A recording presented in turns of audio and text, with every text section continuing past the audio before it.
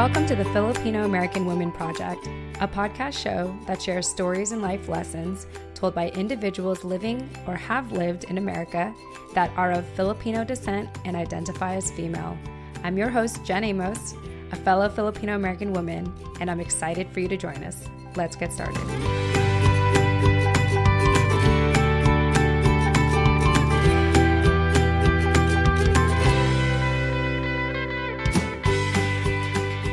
All right. Hi, everyone. Jen Amos here with the Filipino American Women Project podcast show. And as always, I have my incredible co-host with me, Nani Dominguez. Nani, welcome back to the show.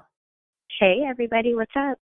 And we are stoked like we always are. I feel like I need to come up with more adjectives other than stoked and excited because whatever, fill in the blank. We're pretty excited. We're pretty blank about this episode because every time we do another show, it means that we get to introduce another incredible woman in our Filipina community who is living in America or used to live in America and is of Filipino descent. So let me introduce you all to Kara Fabella. She is an ethical fashion blogger and founder of The Flip Side. She sheds light on Philippine ex-creatives and designers. She discusses her own mental health from time to time, and she's decided to pursue a less linear path by pursuing creative endeavors like at The Flip Side. Flip has two P's in it. Her journey towards ethical and sustainable fashion is also imperfect. Kara, welcome to the show. Hi, how's it going? Pretty great, pretty great. I almost forgot to press record because we were already talking offline for like 15 minutes. Yeah, that could have gone for a while. But why don't we start, Kara, by you sharing, how did you hear about this project? And more importantly, why did you choose to be on our show with us today? So I heard about this through my sister, who actually recently did an interview with you guys. And serendipitously, I also happened to run into Nani a couple of weeks ago at a Philippines creatives community event in San Francisco. And to be honest, though, in terms of sharing my story, I never really thought about sharing my story. It kind of just fell into my lap. But what I will say is that my sister, who also decided to pursue a less linear path, inspired me to pursue the dream of The Flip Side. Awesome. That is so beautiful. I'm just curious, what is the age difference between you and your sister? I think a couple of years. A little over 2 years, actually. So yeah, we're pretty close. Oh, very cool. Very cool. I was watching a video on her Instagram about what inspired her to write her book. And she had mentioned that before she even conceived the idea of the book, she used to write love letters to you on like lessons and about life and stuff like that. Does that sound about right? She did. Yeah. I mean, honestly, we try to have like weekly phone calls when we're not as busy. And the love letters I seen from time to time, it's more motivational pep talks that I tend to get from her whenever I've been like anxious or stressed or even happy. It usually happen with phone calls. But yeah, when I decided to pursue The Flip Side, she definitely gave me more and more pep talks and notes and messages of like encouragement for it. I think that's so beautiful. I'm just prying into your relationship with your sister because I have a younger sister, and there's a part of me that had always wished that she would consider the non-linear path. And not that I'm trying to force her, and if my sister's listening, because I think she listens to these shows. I love you, Josephine. But I always thought it would be so cool. I mean, in the past, we tried doing sales together, but then eventually, like after college, she had traveled the world for like 2 years. And I think she was like in Spain for about a year as well. And then, she currently lives in New York and she's working, I believe, an admin job and then trying to pursue her art on the side. But every time I felt like she started to kind of ask me like entrepreneurial type questions, I would like light up. But I've always been that kind of sister. At least I think I am. So Josephine, if you're hearing this, you let me know. But I'd like to believe that I was always that sister that would always just kind of meet her where she's at. And then if she needed advice, I would give it to her. And then if I wanted to give her unsolicited advice, I would say to her like, well, I really want to give you advice right now, but I know you're not asking for that. But if you do ask for it, I have something to tell you.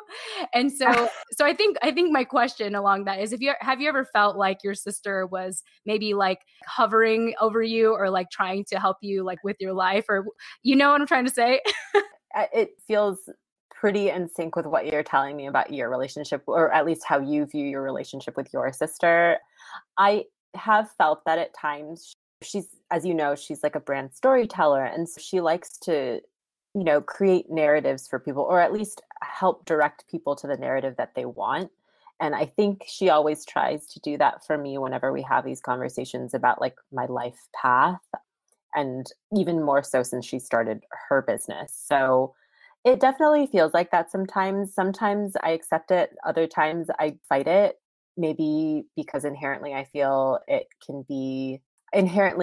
it's invasive, because when we're your siblings, and so there's more of a dynamic of like, because you love them and they're always going to be in your life, you can fight them more. Mm. And I think, and that's not in necessarily like a negative way, obviously, but like I do feel that sometimes with her, like she can view this path for me that maybe I don't see as clearly myself. So yeah, I don't know if that answers your question. No, I think it does. Like I get a Yeah. sense of like, I feel like when you're talking, I feel like sometimes like I feel a sense of what my sister would probably tell me. Yeah. And so and so it's just really cool to kind of live vicariously through what you're saying. And I think it's awesome. I think the sister dynamic is always quite fascinating to me, because I have a very special place in my heart for my sister. And yeah, there's a part of me that wants to protect her, but there's also a part of me where it's like, she's her own human being and I can learn a lot from her. I remember in the past when people would ask me who my role model was, and she's 5 years younger than me, I would tell people my sister's my role model, because it's so fun to kind of experience life through her perspective, because she didn't have to deal with the expectations that my brother and I had to go through with our parents. So, like trying to be, Right. my brother was the eldest son, I was the eldest daughter. Like we got to make it work. We had to be the example to our younger sister. And my sister, she was the first one to actually move out of the house at 18. I moved out like at 25. And she was the one that was able to be adventurous. And I feel like her success is really our success, because we were able to create that safe environment for her to just go exploring. And as she continues to go exploring today and everything. So anyway, I'm just rambling about my sister now. No, that's so sweet. It's really endearing to hear. What is the age difference between you guys? So my older brother, he's a year and a half. We're a year and a half apart, and my sister and I are 5 years. So I'm actually the middle child, but my mom like placed a lot of responsibility on me growing up, and I think it's probably because of that female like dynamic. Oh, And yeah. so a lot of times I would have been mistaken in our family that I was the eldest sibling just because of the way that I carried myself. But yes, we are 5 years apart. I totally gave you a long answer there.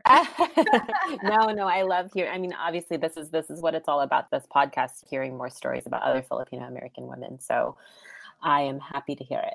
Yes. Well, it's cool. I just have this special place in my heart for people, for like younger siblings and only children. I don't know what it is. I just feel like I have to take care of all of them, or, or like whatever. Auntie Jen. Yes.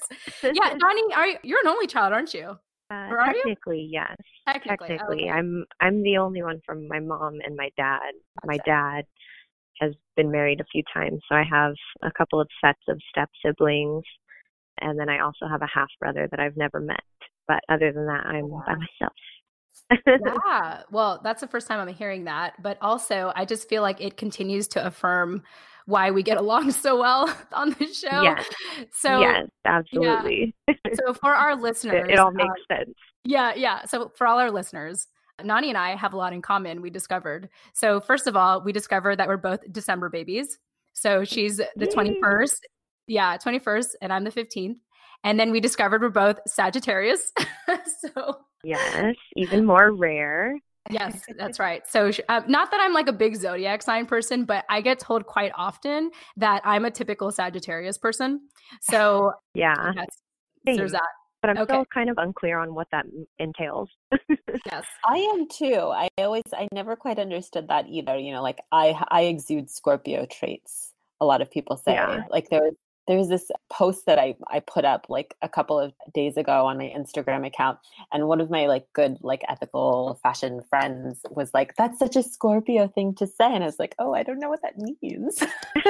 Yeah, is that a compliment or an insult?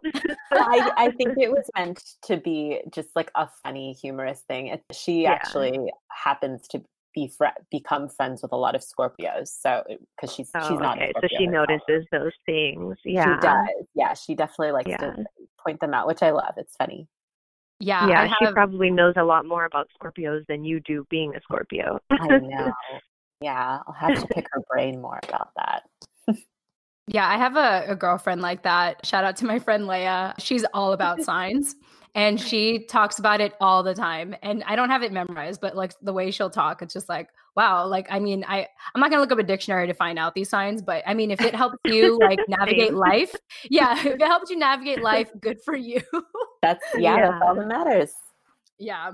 So I have another way of like figuring out, like in our work, we identify people based on their personalities. And like, for example, we say, oh, you must be a blue because you're very system oriented and detail oriented. Or like, for example, my husband is a yellow because he's like the big visionary, big idea guy. He's the one that tends to like have people come flock to him because of his ideas and stuff and whatever. And then you have like the red who's very go, go, go, get things done, very, very task oriented.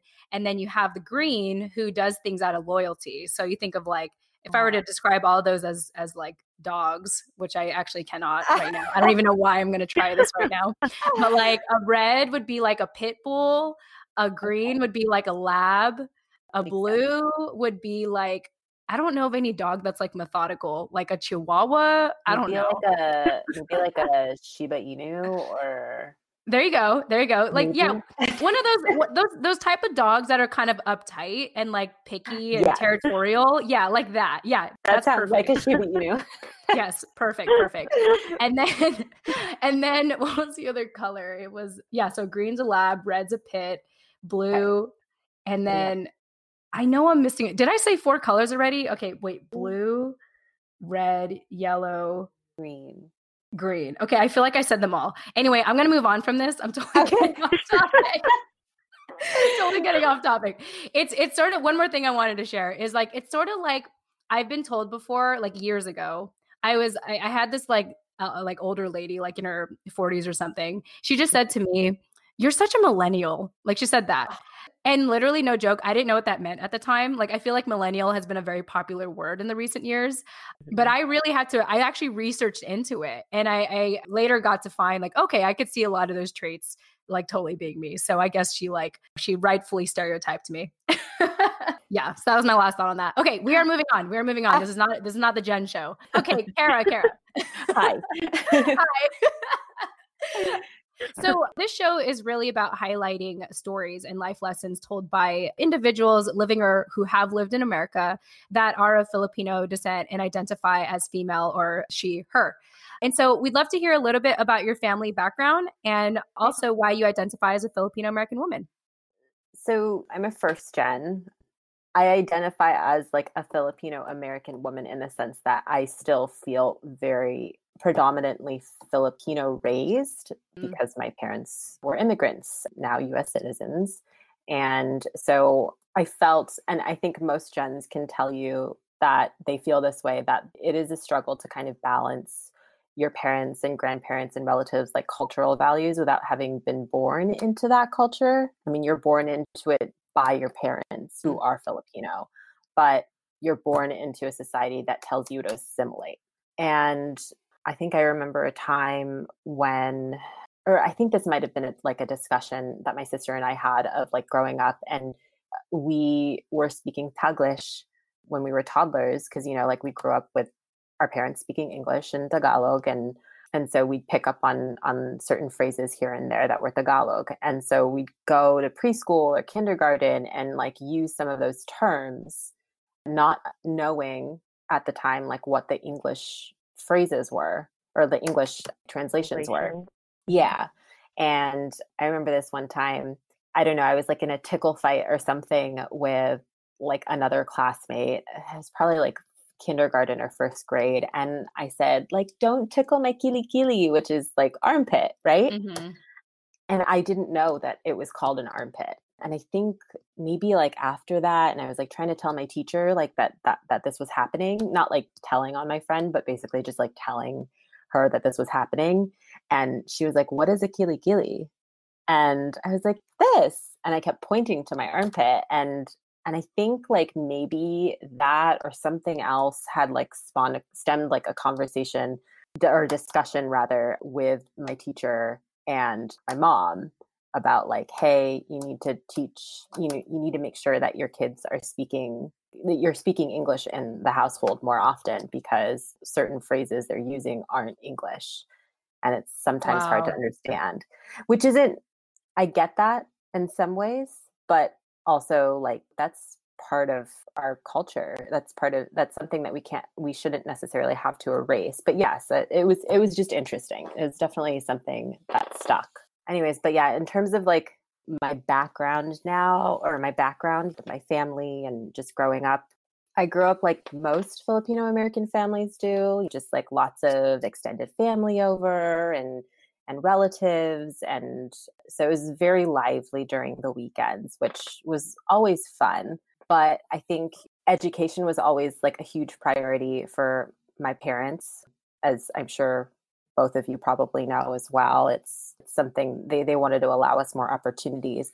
But I think in a lot of the schools that I went to, there definitely felt like there was a divide between like my school days and my weekends. Like I was bridging two different worlds just because on the weekends you're with people who look and eat and think like you, and it's loud and rambunctious and fun and comfortable and familiar. And then like you go to school and it's different. You're having to kind of readjust your mindset.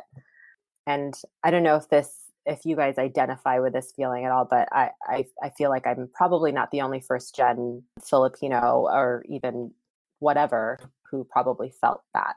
So yeah, I think, and then after that, during my most formative years, my sister and I transferred to boarding schools out east. And so I felt an even bigger kind of distinction between like this world that like I knew with my family and my relatives, and then this new world that I was kind of thrown into. And I definitely had to learn to adapt pretty quickly and kind of assimilate like certain norms, I guess. When I did come home for breaks, it definitely felt harder to connect with relatives and like family friends. I really did feel like I was missing out on a lot of what like my fellow Filipino American friends were doing. And so I felt really pulled in two directions. And I think I said that earlier, like I felt like I had like one foot in this world that my parents worked really hard to get me into. And then the other was just this old familiar feeling of Filipino cultural values, but it felt really foreign because I was gone most of the time. Mm-hmm. So, well, by those standards, I feel like you are definitely a Filipino American woman because you have to constantly shift your mindset depending on who you're around. And I feel like that's a lot of our experience, at least the common right. experience that a lot of us have in this community. Definitely. I was just going to say that I can definitely relate to the whole feeling like you're living in two different worlds. When I was younger, growing up, really, I didn't have any Filipino American friends. Well, not Right. any, but very few outside of my own family. And so what I knew about the Filipino culture was pretty much only within the context of my own family. I was an only child and my parents were divorced, so I spent half of my time in a house being an only child with my mom, and then half of the time in a household with my dad, which was either with a step family, which had a lot of kids around, or we were always also staying with my grandma or my grandpa, which also like a bunch of my other uncles and aunties and cousins would be staying at the same time. And so I was always surrounded by like this big family on my dad's side and like a complete opposite 180 on my mom's side. And then you throw in going to a school. I went to school in Oakland, and not that there's not Filipinos in Oakland, but back then Right. where I went to school, there wasn't. It was primarily white, Black, or Latinx. And I really didn't know much about, like I said, the Filipino culture outside of my own family. So there was definitely that need to code switch, as we've said before. That's become, like Jen said, just part of the nature of who we are. Can you just imagine, like, I don't know, just being a white person that like never has to code switch? Could you imagine like what that would look like? Right. Like how Uh, much time would that free up? How much like brain space would that free up? yeah. It's like those little microaggressions that you experience while you're in those environments that are so nuanced. They're really hard to kind of bring to the surface if you're not in an environment like this, where it's kind of an arena for you to throw around and play with ideas based on your experiences. But if you don't have that space, it's kind of hard to identify those microaggressions and learn how to address them. And I think that that's why essentially we all do the code switching thing, so that we just don't have to explain ourselves. Right. Yeah. No, it's easier. It's easier because you're better at readjusting. So, Right. Like I'll just yeah, become whoever I'm around so that they don't notice that I'm not one of them. exactly. Yeah. All right, Jen Amos here, jumping into the middle of our show, as I always do, to remind you why this show is possible. So, you know, at the end of every episode, I tend to say, if you didn't catch our guest contact info, don't worry, we'll have those in the show notes. Check them out. I worked so hard on them. You're welcome. Well, it's been brought to my attention that our show notes are not as easy to find as I thought, which is why, starting summer 2020, the Filipino American Women Project is proud to be partnering with Captivate, the world's only growth-oriented podcast host. Captivate is created for independent podcasters, designed from day one to help you to focus on audience growth and the expansion of your audio influence. One way that Captivate makes our lives easier as independent podcasters is by taking the guesswork out of making a website for your show. That's right, a website for your show. So listeners, starting summer 2020, finding our show notes will be so much easier, all thanks to Captivate. You're welcome, as always. If you're about to start podcasting or are getting burnt out from all the extra work of producing one, like building a website, consider a 7-day free trial, that's right, free, with Captivate by visiting thephilamwoman.com. That's the Philam, short for Filipino American Woman.com. Or, check out our show notes in the meantime, which is in the details section of each episode. Once again, you can visit thephilamwoman.com or visit the details section of this episode. No, I totally get that. I mean, as someone who switched schools pretty often growing up, and again, like leaving for the East Coast and being away from family for years, I definitely felt that I did have to adapt really quickly and really often.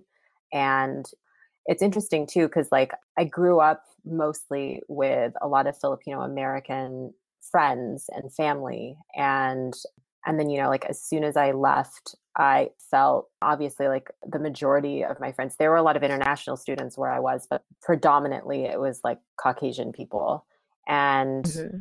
I did feel that because it was always deemed as like a positive thing for us to adapt, even like from our parents, like you just have to adapt. You just Right. It have was to adapt. encouraged. It was Yeah. definitely encouraged. I think I remember, whenever I'd come home or whenever my mom or dad would visit to see me, like one of the first things that my mom would ask would be, are you making any friends? Like, how are your friends? And I would tell them, they're nice, they're great. And she'd always ask like, what are they? And I'm sure that Whoa. that's a question that's always asked. And usually like, I would always be like, oh, are they Caucasian?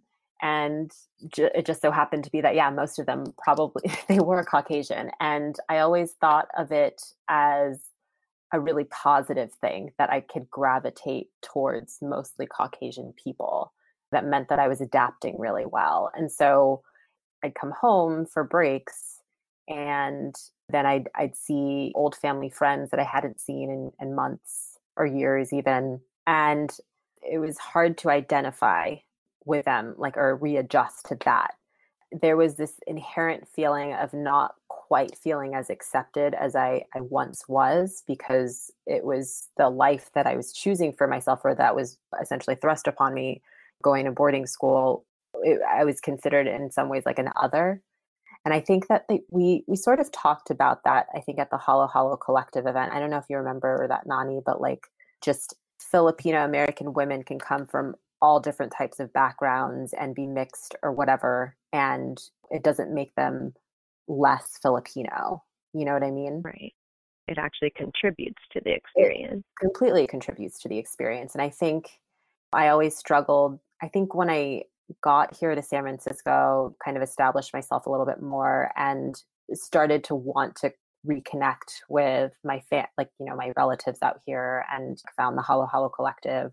I struggled with looking back at how my behavior was and just to have to adjust and adapt to a predominantly like Caucasian group of friends. And I struggled to like look back at those times and understand that like I was pushing back a part of my identity that was always there and maybe felt that it wasn't good enough for society or whatever. But now that I'm out here, I'm starting to realize that they can essentially cohabit one another. Coexist. Coexist, yeah. So yeah, I don't know. It's still a struggle sometimes.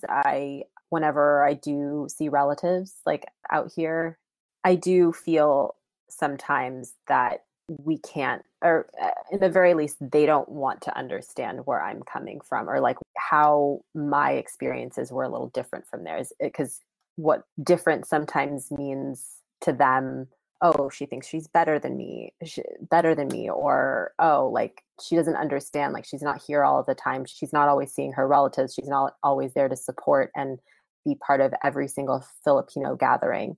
It's kind of black or white. And I don't know if that's something that you guys have ever experienced with your family or like family friends, but I definitely feel from time to time that with my family that I have to either be fully in or fully out. And it sucks, to say the least. My experience with my family, and I totally can relate to that. And then also in a way where I think my side of it, I feel like the best way I can explain it is that I actually have this mental block with a lot of my family and my relatives. And so I had mentioned this in previous episodes, but I grew up with a lot of abuse. I had dealt with emotional abuse and neglect, financial abuse, and I was molested every time I would visit the Philippines by my first cousin. So for me, when I think about my family, I feel unsafe. And so, but also, even if I did come forward with a lot of these issues, which I did, I experienced a lot of emotional neglect. And I think it's just a cultural thing. I noticed a cultural thing within my family where, and I'm sure a lot of other families can relate to this as well, but they don't want to rock the boat. They don't want to be confrontational. And Right. so for me, rather than try to like be around my family and not my immediate family, like we're cool. Like I love my immediate family. I'm going to see them for the holidays after I see Nani in San Francisco.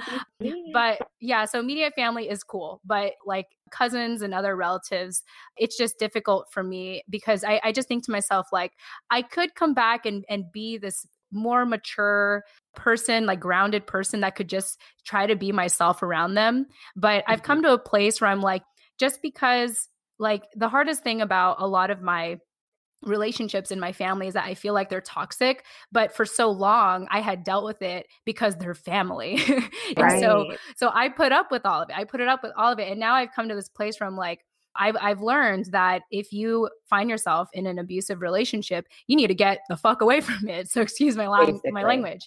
It's like, and unfortunately, I had felt that way with my family. And had I tried to even confront them about it, like no one wants to talk about it. So I would not be surprised if my family actually listens to the show and they're not going to tell me anything about it. Like I had like 2 years ago, I was actually for Filipino American History Month. 2 years ago, I was featured on a local newspaper, and I had shared all that. I shared my the abuse that I went through and the neglect and getting molested, and it was so interesting because my family on Facebook, my relatives actually liked the article when I posted it on Facebook, and my molester, my cousin, he actually liked it too. But in terms of like reaching out, nothing. There was no like, oh my gosh, I'm so sorry you went through that. Like it was all about like, oh my gosh, Jen's been featured, not about, oh my gosh, Yeah. Jen's been hurt. You know, Yeah. she's been Yeah. Like, bruised. did they even read Right. it? Like, did you even read it? Exactly. Exactly. Yeah. Yeah. And so there's a part of me that is just gotten to a place where I'm just so unapologetic, kind of putting them under the spotlight, because it's not like you all can like research into me and find them anyway. Like I don't show them anywhere on social media for the most part. So, but I have to share that. It's my truth. And for a long time, I felt like I had to hide that story because I didn't want to offend them. Right.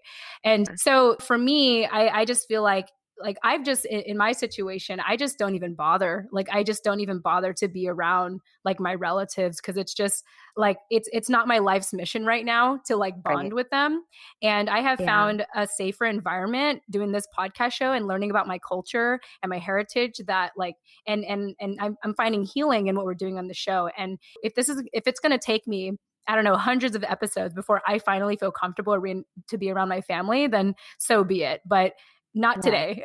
Not today. I get that. Well, I'm really sorry that happened to you, by the way. Thank you. Yeah. That's awful. Thank you for sharing. I definitely get that same. I mean, I think that the code switching thing for me at this point is probably the most prominent when I'm around my own family, which has been really frustrating for me to deal with, just because I feel like your family is supposed to be your soft, comfy landing. You need when you need something or when you're feeling down. And for me, my family is what triggers me.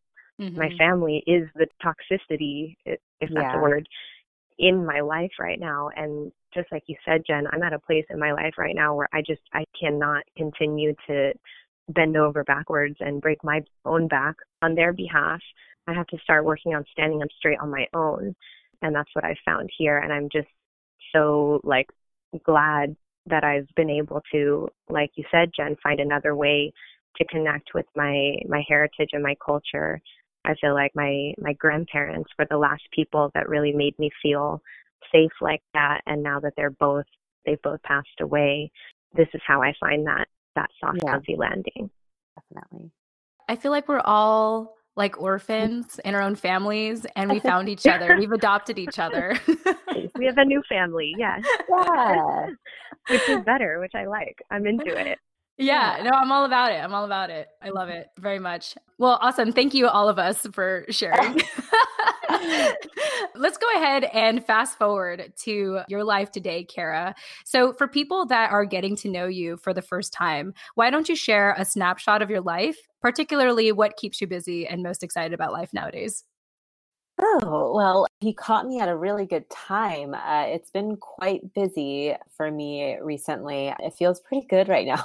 So I've been trying to pivot career-wise for a little while right now. So like I have a full-time job, but the flip side is essentially also kind of like a full-time job, but it is my side hustle at the moment. But I actually just got hired at a company that's definitely more aligned with my values in terms of like the sustainable fashion industry. So I'm in the process of transitioning into that right now. So that's been really exciting. Congratulations.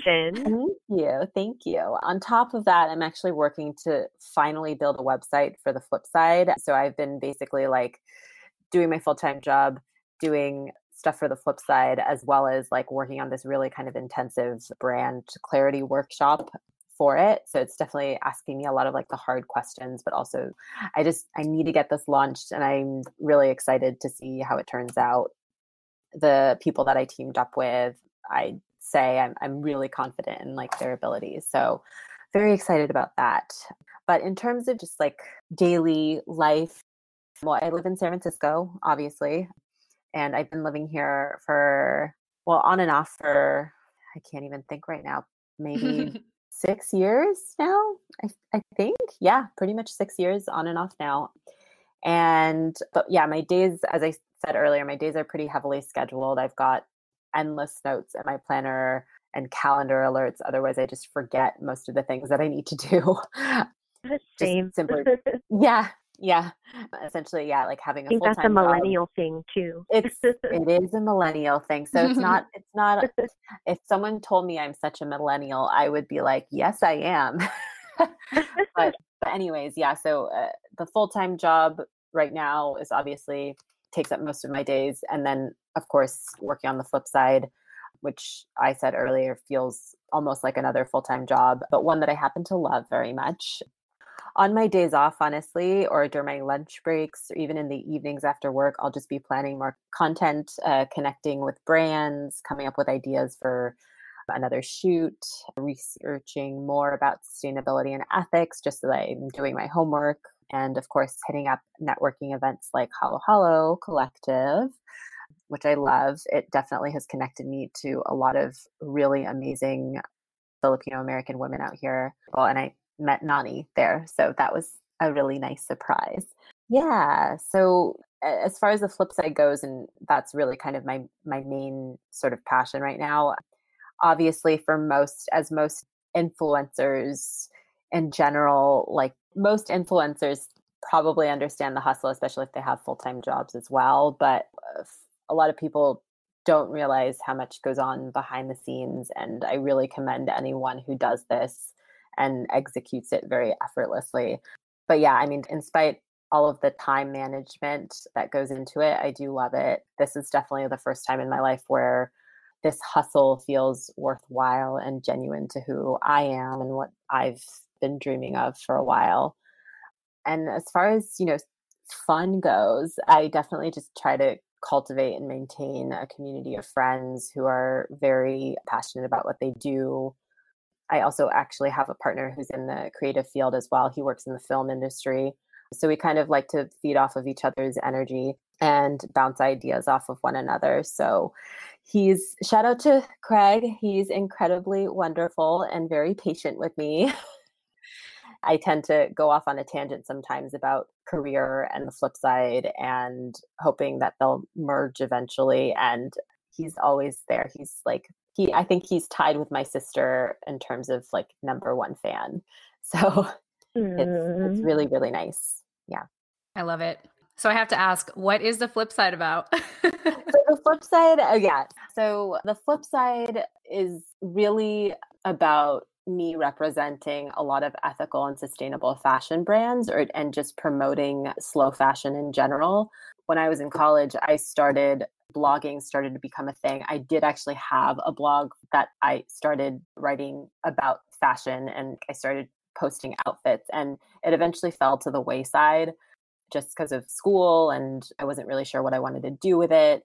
And so, yeah, that kind of like got swept under the rug. And then fast forward to like a couple of years ago, this Instagram thing obviously was a really good sort of introductory thing for a lot of people who wanted to pursue fashion and being an influencer. And, at that point, I had really started to rethink my shopping habits, my consumer habits. And when you're living in a place like San Francisco, everyone's fairly conscious about, like what they're eating and where they're shopping and asking a lot more questions. I mean, we're in a time where we should be doing that. But yeah, I started to my brain started to churn a little bit more. And I was like, I really need a creative outlet right now. And my friends are always coming to me for like fashion advice or like, where did I get this thing or whatever. And I was like, why don't I start an Instagram account for specifically slow fashion? And so I don't know if you guys know much about like the slow fashion world, but basically it's just anti-fast fashion. People like me try to just like shed light on, circular fashion. So, like vintage shopping, thrift shopping, wearing brands that I guess encourage capsule wardrobes, or brands who focus on the sustainability aspect, like in terms of their materials, or they focus on like the factories and how ethical those are. And so I started this account, and then it kind of started to blow up a little bit more, and I started shooting a lot more often. And then all of a sudden you're getting brands kind of flooding your inbox, and you start having brand sponsorships, which is super fun. And yeah, now I'm just trying to sort of monetize it a little bit more, and which is why I'm starting the website. So yeah, I mean, I shed light mostly on ethical and sustainable fashion, but every once in a while I'll have like a really raw tidbit about my mental health. I suffer from anxiety, which definitely led to bouts of depression on and off throughout the years. And yeah, so I'll talk about that. I'll shed light on that like every once in a while on my feed. But yeah, I definitely feel like I need more of a platform, AKA like a website, to talk about all the things that I'm super passionate about more in depth. So yeah, that's what the flip side is. And as far as the name goes, so flip, I mean, that's like another way of saying another kind of abbreviation for Filipina. And I tried to do the flip with just one P, but I guess that was taken. So I just put two P's in. So There you go. that's why it's spelled wrong, but it was just taken. No, I think it's very clever. And I love your feed. I've been thinking for myself, like I haven't updated like my personal Instagram account, I think since like March. Like it's been some time now. And I've been thinking long and hard about like, I was like, should I consider doing some kind of influencer stuff? Only because like I do these podcast shows and people are finding my personal accounts that I haven't updated. And I'm just like, and when I do post stuff on there, it's usually on stories and it's just like dumb shit, that I put on there. Yeah. And so I'm kind of like, I've been thinking long and hard about like considering something like that, like to do with my feed and everything. And I just have to say, like, I just love your feed. I mean, do you have like a photographer that follows you around everywhere? Or you're like, you see a stranger, like, hey, do you mind just taking a picture of me against this wall? Like, no big deal. Like, how is that like, if you don't mind me asking? I definitely don't have the balls to do that. I would be super self-conscious of doing that. But I know a lot of pioneers in the fashion influencer space have definitely done that. So like I said, my boyfriend's actually in the like film industry. He's like freelance. And so he has like a good eye for lighting and he has like a really nice camera. So when I first started doing this as more of like a hobby, he was shooting me and he had fun with it and I was comfortable with him. So it made more sense. But as I started to need to shoot more frequently, I did hire a photographer who's super cool. He's also Filipino. Shout out to Nico. That's my photographer. He's awesome. And yeah, so like I definitely feel comfortable with him. So if I'm not shooting with Craig or if Craig's too busy, I'll usually hire somebody. And I tend to shoot in bulk. So I'm sure you see on my feed, like it's definitely like a lot of like repeat things, like outfits that I kind of tend to scatter throughout the feed to make it look more cohesive. But yeah, I have a lot of fun with it. I'm excited to see where it's going once the website's launched. We're definitely trying to hone my aesthetic a little bit more. Well, I love it. And you look Thank great. you. All of your photos. And I feel like you just shared some good social media advice for anyone that was interested in being an influencer. So thank you for sharing. Yeah, you're welcome. I want to check in with Nani real quick. Did you have any thoughts you wanted to share before I ramble on? No, I'm just listening, taking notes. I'm actually working on setting up a real website for my blog as well, which I've just had like a free blog thus far. So just listening to your tips. Great. Well, I'm still trying to figure it out as I go as well. So we'll stay tuned. Yes. We'll have to have like coffee or something because you have a lot of good tips. Okay. Well, we can have coffee anytime between December 17th and December 15th because that's when I'll be in town. I would love that. I think we can make that work for sure. That would be amazing. That'd be great. Yeah, I guess I'm just going to put this out there in the universe and to our listeners, but we don't have a website yet. And I have been thinking about this for literally years, like since I started this project. And I have a lot of excuses as to why we haven't put together a website yet. But that's definitely something that I'm looking toward doing in 2020. It's just that right now, the priority for me is getting our stories out there, like through this podcast show. So that's a primary focus. And also if anyone, like, not that I've ever had anyone complain about our Instagram feed, because I literally just have like 20 pictures on there for the Filipino American woman. Like I have a plan for that, y'all. So just be patient. There's a lot of work that gets put behind the scenes for publishing an episode, first of all. And also I like doing the stories because I feel like it's not as committal. Like I feel like you just like take a picture and do a quick video and like that's just easy. And I don't know, I feel kind of very intimidated by the feed. I'm admitting that now. It seems very intimidating. I feel like I have to like post influencer type like status, like type images on there. You really don't. You're doing a great job, honestly. Thank you.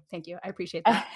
But yeah, all things come in good timing. So if anyone is ever wondering about like our Instagram and other social media stuff, just it takes time. But I always believe the beginning of this year, I have told myself that I want to do things right and not do them fast, because I've done that. I've done things fast and it did not get me to very pretty places. So I just want to thank the community and our listeners for your patience. And if you miss us so much, just repeat an episode. There's plenty of episodes that you can listen to again and again and again and again.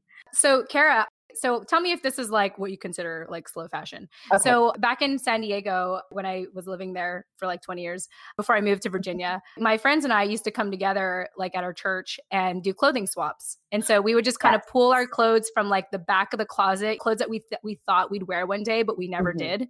And we could never fit in no matter how like hard we tried to convince ourselves. So yeah, we just pulled that out from the closet and then we just had clothing swaps. And till this day, I mean, I did order like new clothes like in the last year or two, but for the most part, most of the things I wear are from my friends. So is that slow fashion?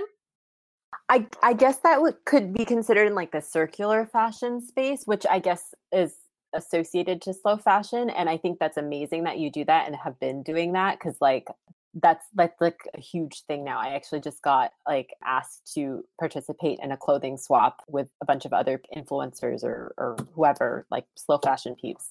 And yeah, I've actually never done one of those myself. I've always gotten invited to them, but like for whatever scheduling reasons or whatnot, it's just never happened. But yeah, no, that's definitely considered it. I think, I could go on and on about like the slow fashion, ethical fashion space, but yeah, clothing swaps are really, really cool. And I think that it should be encouraged even more. Yeah, I mean, I used to do, okay, so back in high school, when I used to do student government, it was like one of the first times like I was required to wear a dress to go to dances and stuff like that. I was like, I hate this, but I had to wear a dress anyway. So what I used to do, I don't think this is slow fashion in any way. I feel like this is me just like messing with the system.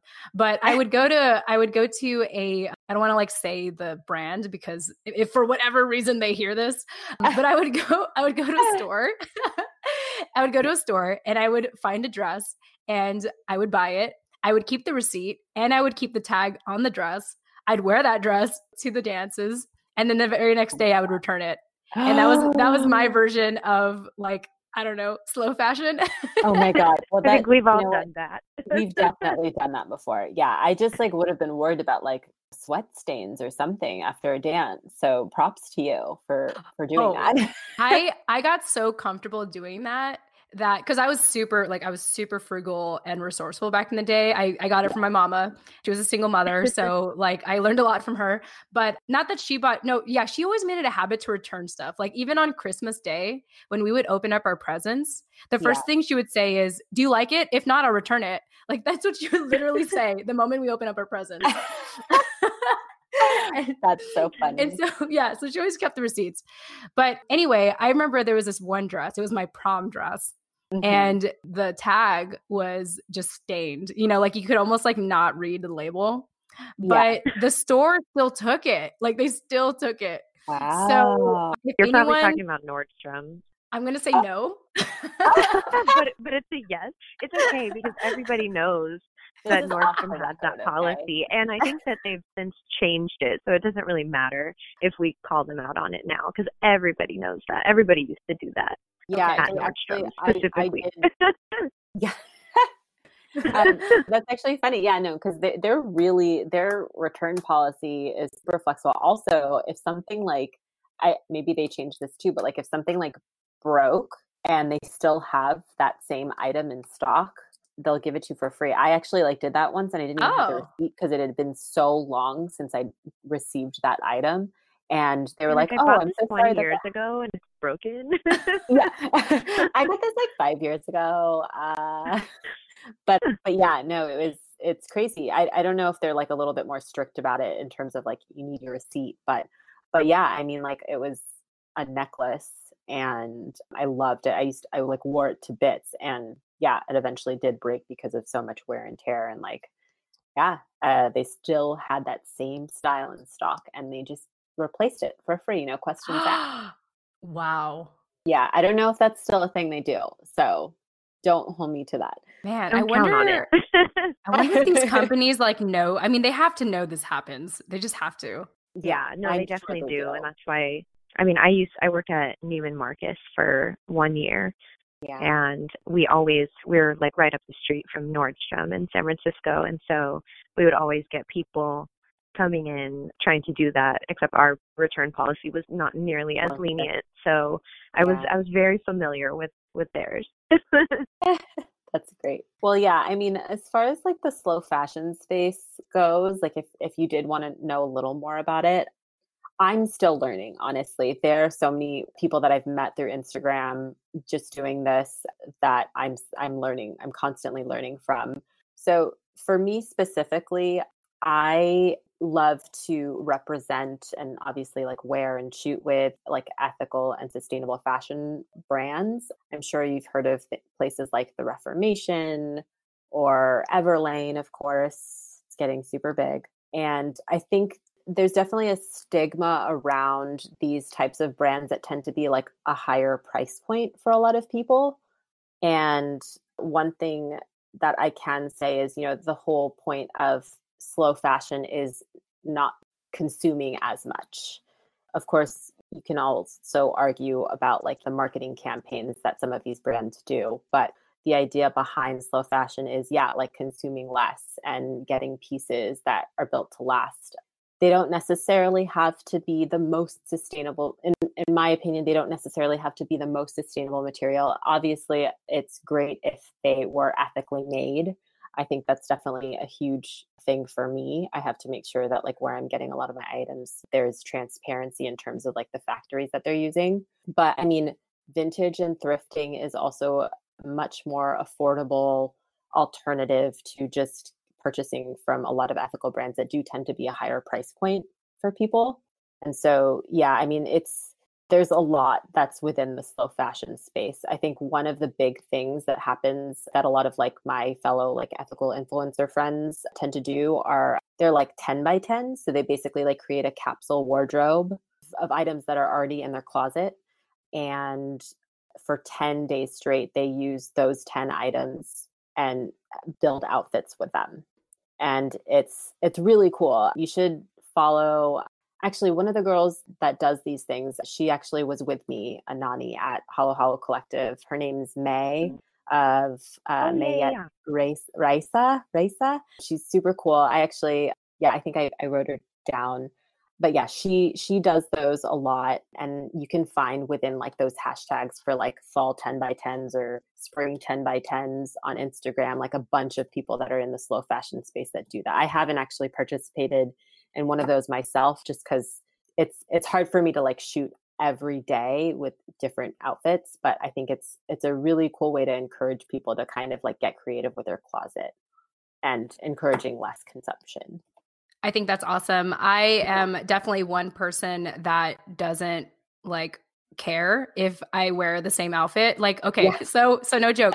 The last 3 conferences that I went to in the last couple of weeks, I literally wore the same attires. I was all like, these are different people. Who are they going to know? I mean, other than my friends that follow my stories, they'll notice I'm wearing the same stuff, whatever. Like I'm that kind of person where it's like, hey, like I have no one to prove. Like I have nothing to prove to like anyone. I will wear the same shit. Like that's just me.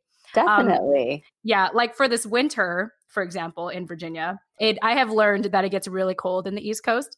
And so I got this down coat for like the first time. Like I never bought a down coat, like one of those long coats with like feathers in it that keep you really warm. That was basically like the only thing I wore last year for winter.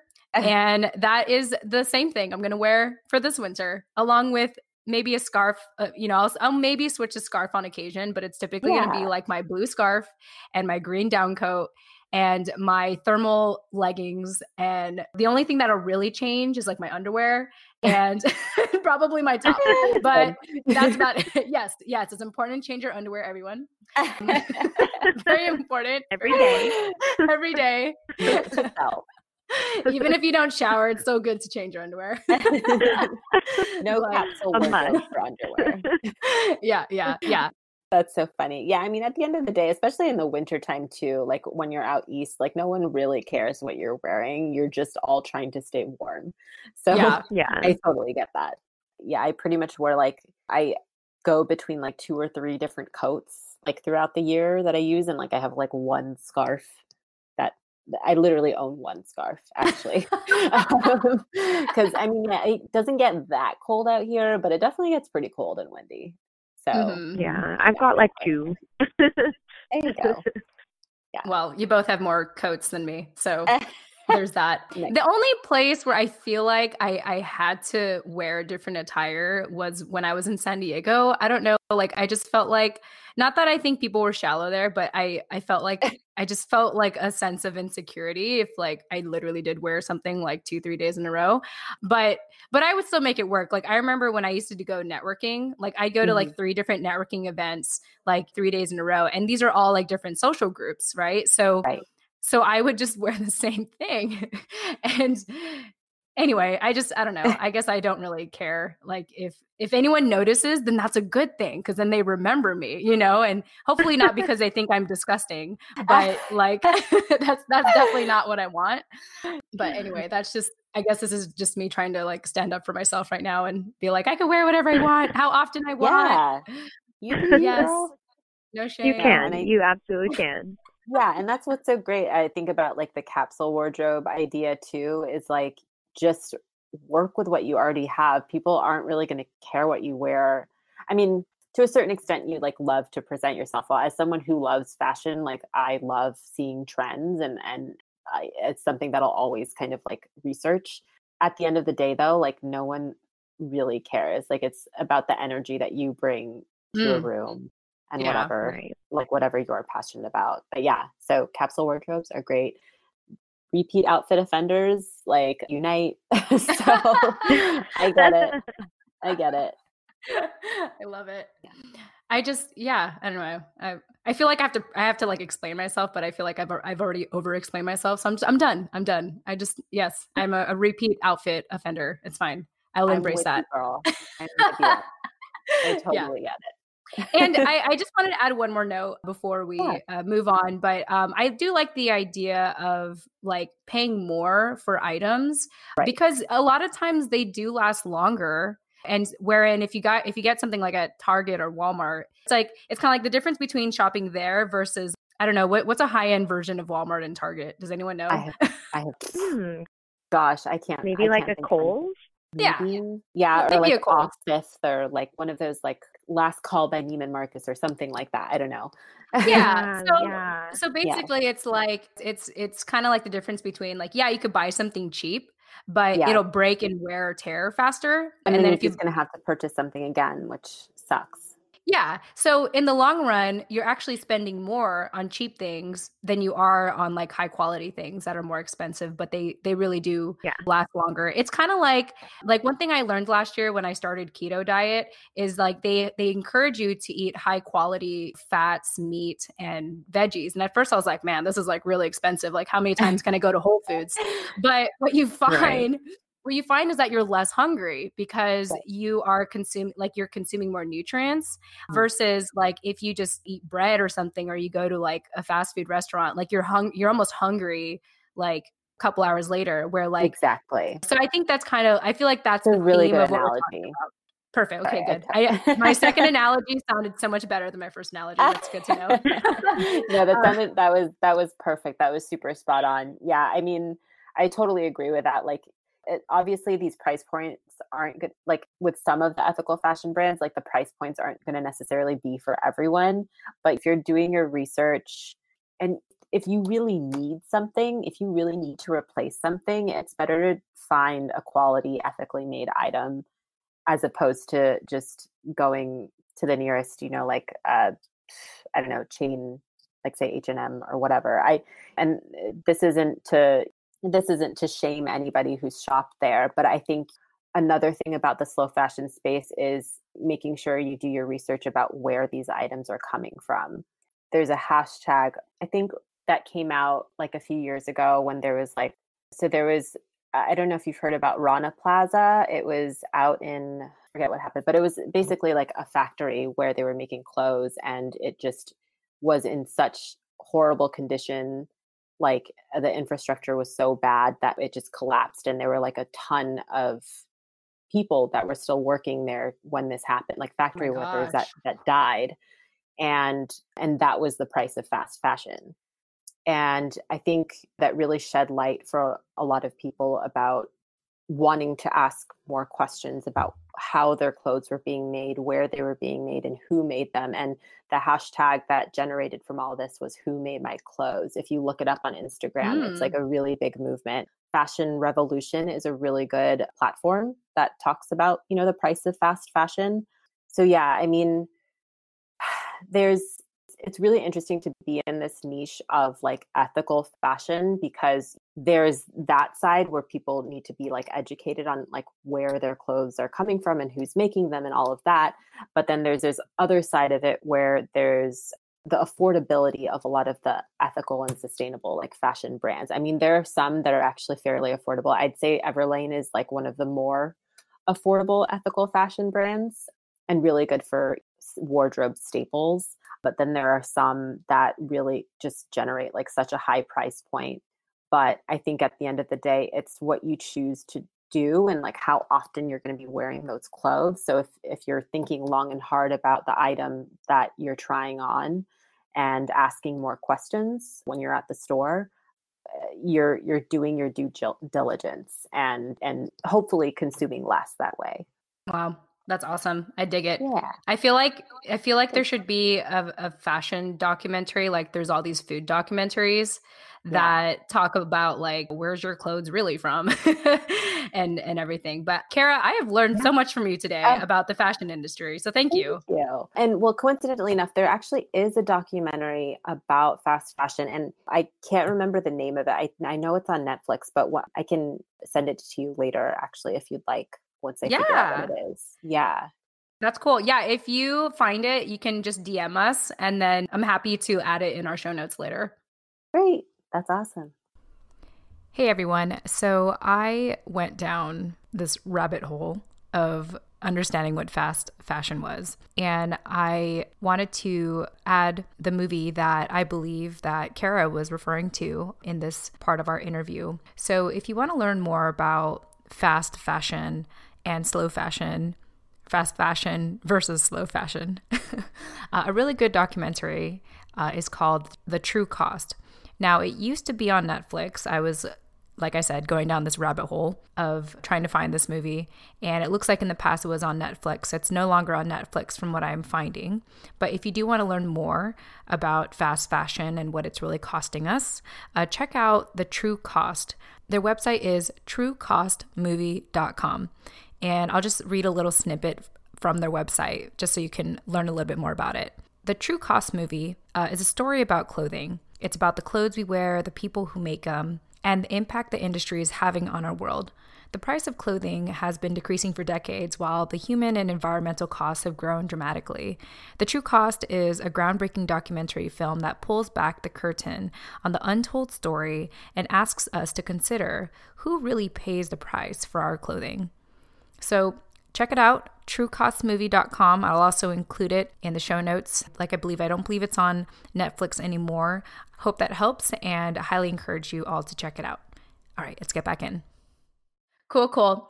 All right, well, we're going to shift gears into my favorite part of the show. I mean, every moment is my favorite, but this is like my favorite. So the purpose of the Filipino American Woman Project is to publish a book which will have a collection of life lessons and stories told by the Filipino American woman. And so for this part, Kara, you had mentioned in your notes that you're still trying to figure out life lessons as well. But the one thing that you feel like you can take away from the last couple of years has been about investing in yourself and your ideas and not be afraid to take that leap. And so I'd love for you to elaborate on that. And you did mention that you realized this in the last couple of years. I'd like for you to share a story, maybe a series of stories that really led you to this life lesson of investing in yourself. Okay. Well, this goes back to just like from being born. I there was a dynamic, and it's a dynamic that a lot of first gen Filipino Americans and just minorities probably tend to feel, like the weight of achieving more and achieving it the way that is considered most successful to your parents or grandparents or whoever, or father and mother figures. So I think because of that, that my anxiety might have stemmed from that mindset. And I'm sure a lot of people probably struggle with that too. That ends up happening. But I am pursuing a less linear path now. But for a very, very long time, I rarely thought twice about the decisions that I decided to make that were ultimately being made for me. And so by the time I started working and getting out into the real world, I was kind of just going through the motions. I was doing my jobs well, but I wasn't, obviously deep down, I felt like I could find something else, or I might have, that I wanted something else.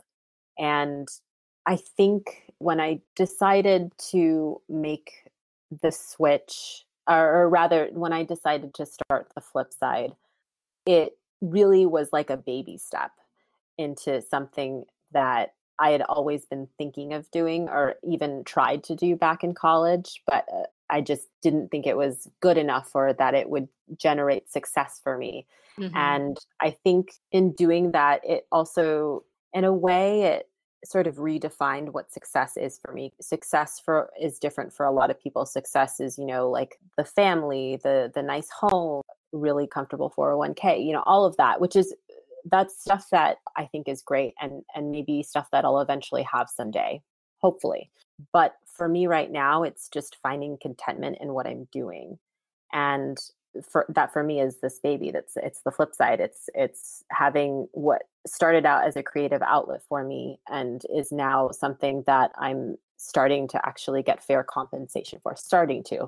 Hoping that it generates more like compensation in the future. But yeah, like it's starting to. And I don't know if this answers your question, but yeah, I think it started from when I was younger to pursuing a more linear path, and then kind of veering off from that in, I guess, the last couple of years. And I think additionally, investing in myself, or investing in oneself, doesn't necessarily mean taking a huge leap of faith. It, like, for me, can be baby steps.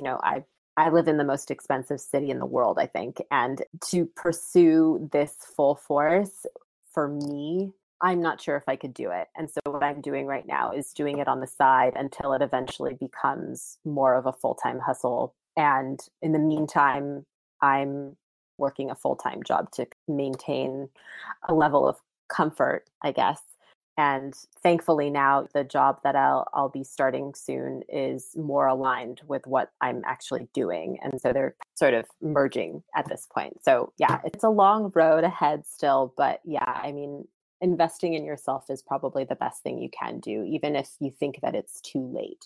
Mm. Yeah. And it's not like you have to run full force with it. It's not like you have to quit your daytime job to do it.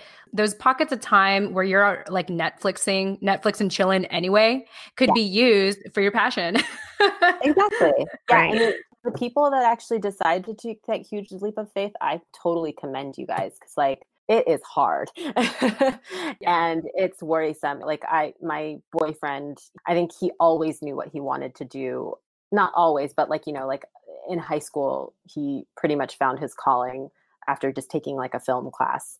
And so that stemmed his like desire to pursue it in school, and now full-time he's a freelancer. So, but it's tough. It's really, it kind of fluctuates. It kind of ebbs and flows for him in terms of like getting the gigs. And so, but it's doable. It's totally doable.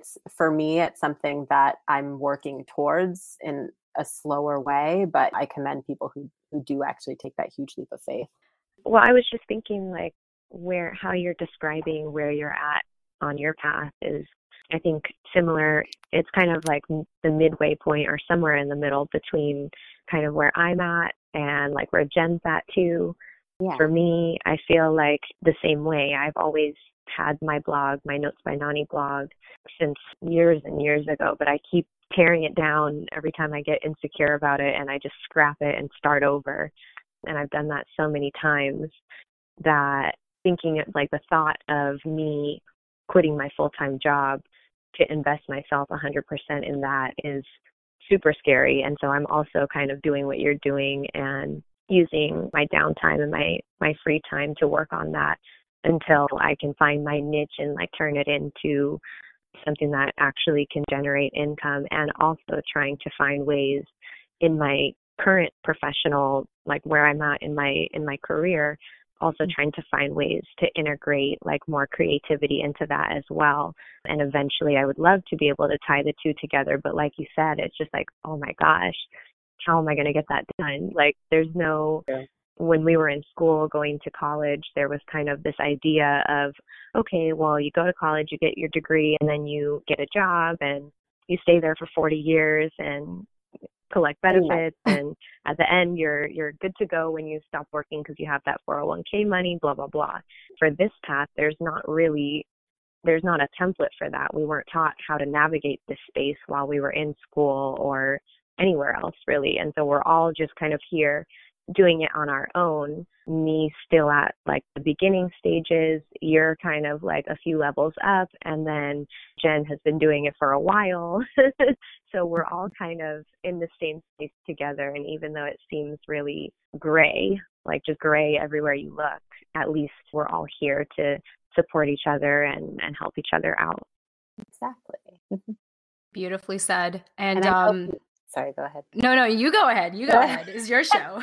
I was just going to say tonight, I hope you find the courage to really keep moving forward with what you're doing with your blog, because I'd love to hear what you have to say.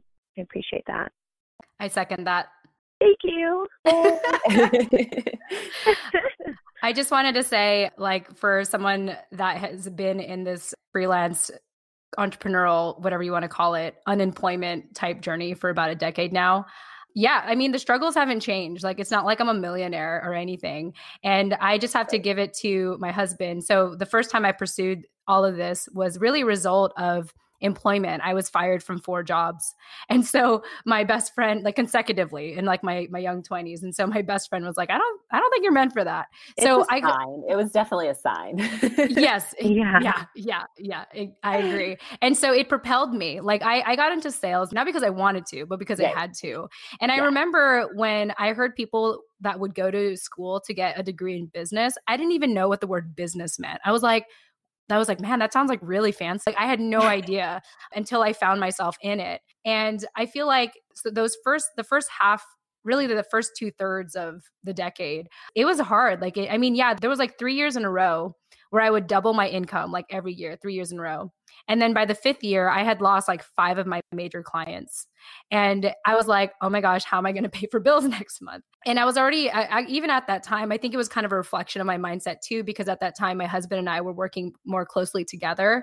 And so when we moved to the East Coast, I took that as my opportunity to like work in his business. He says it's our business, but it's really like his vision. So that's how I kind of separate it sometimes. And so if it wasn't for him, like I'm pretty sure, like I'm grateful that he's in my life, because those initial years of trying to do it on your own it was so hard. And I know Nani's heard me talk about this in our previous interviews, just how difficult it is. And even till today. But the fun thing now is my husband and I, because we are commission based with what we do in our business, it's nice to do it with someone who kind of just like laughs about it. It's kind of like, oh, let's try to figure it out next month. And his background, he actually was, what is it? So he was a veteran, and then he became a financial advisor for about 10 years. So he like understands money. So hadn't I been with someone that understands money, oh my gosh, like I would be in a different place today. So yeah, it's hard, and it's not a sexy career at all. Like I probably should shower more, but I'm at home most of the time. So like he's looking at me, and just like with these calls, we're not doing them videos. So I'm not wearing makeup and all that things. Yeah. So it's not a necessarily sexy lifestyle in any way. If anyone thinks this lifestyle is sexy, like it's so not. But the reason why I do it, just in case anyone's like wondering, like, well, then what's the point? Like, if you're not going to get the 401k, what's the point? For me, at the end of the day, it's not necessarily about the money. It's about the lifestyle. Because for me, I'm an introvert. I've hated working in like open space offices, whatever you call them, like the ones where you can like see your coworkers while you're working. I cannot do that. I cannot, for the life of me, I cannot do that. Like one time we went to a friend's like office, and he was showing us like his new office, and it was like behind glass windows. So it was like he got one of those corner offices, so yay him. But like the moment I walked in, like you just see this entire room of like desks just facing each other, and there's no like separation at all. I like jokingly hyperventilated. I was like, oh my God, like how can you even like do this? And so I get overstimulated in those type of settings. And so it's always just been difficult for me to work an office job.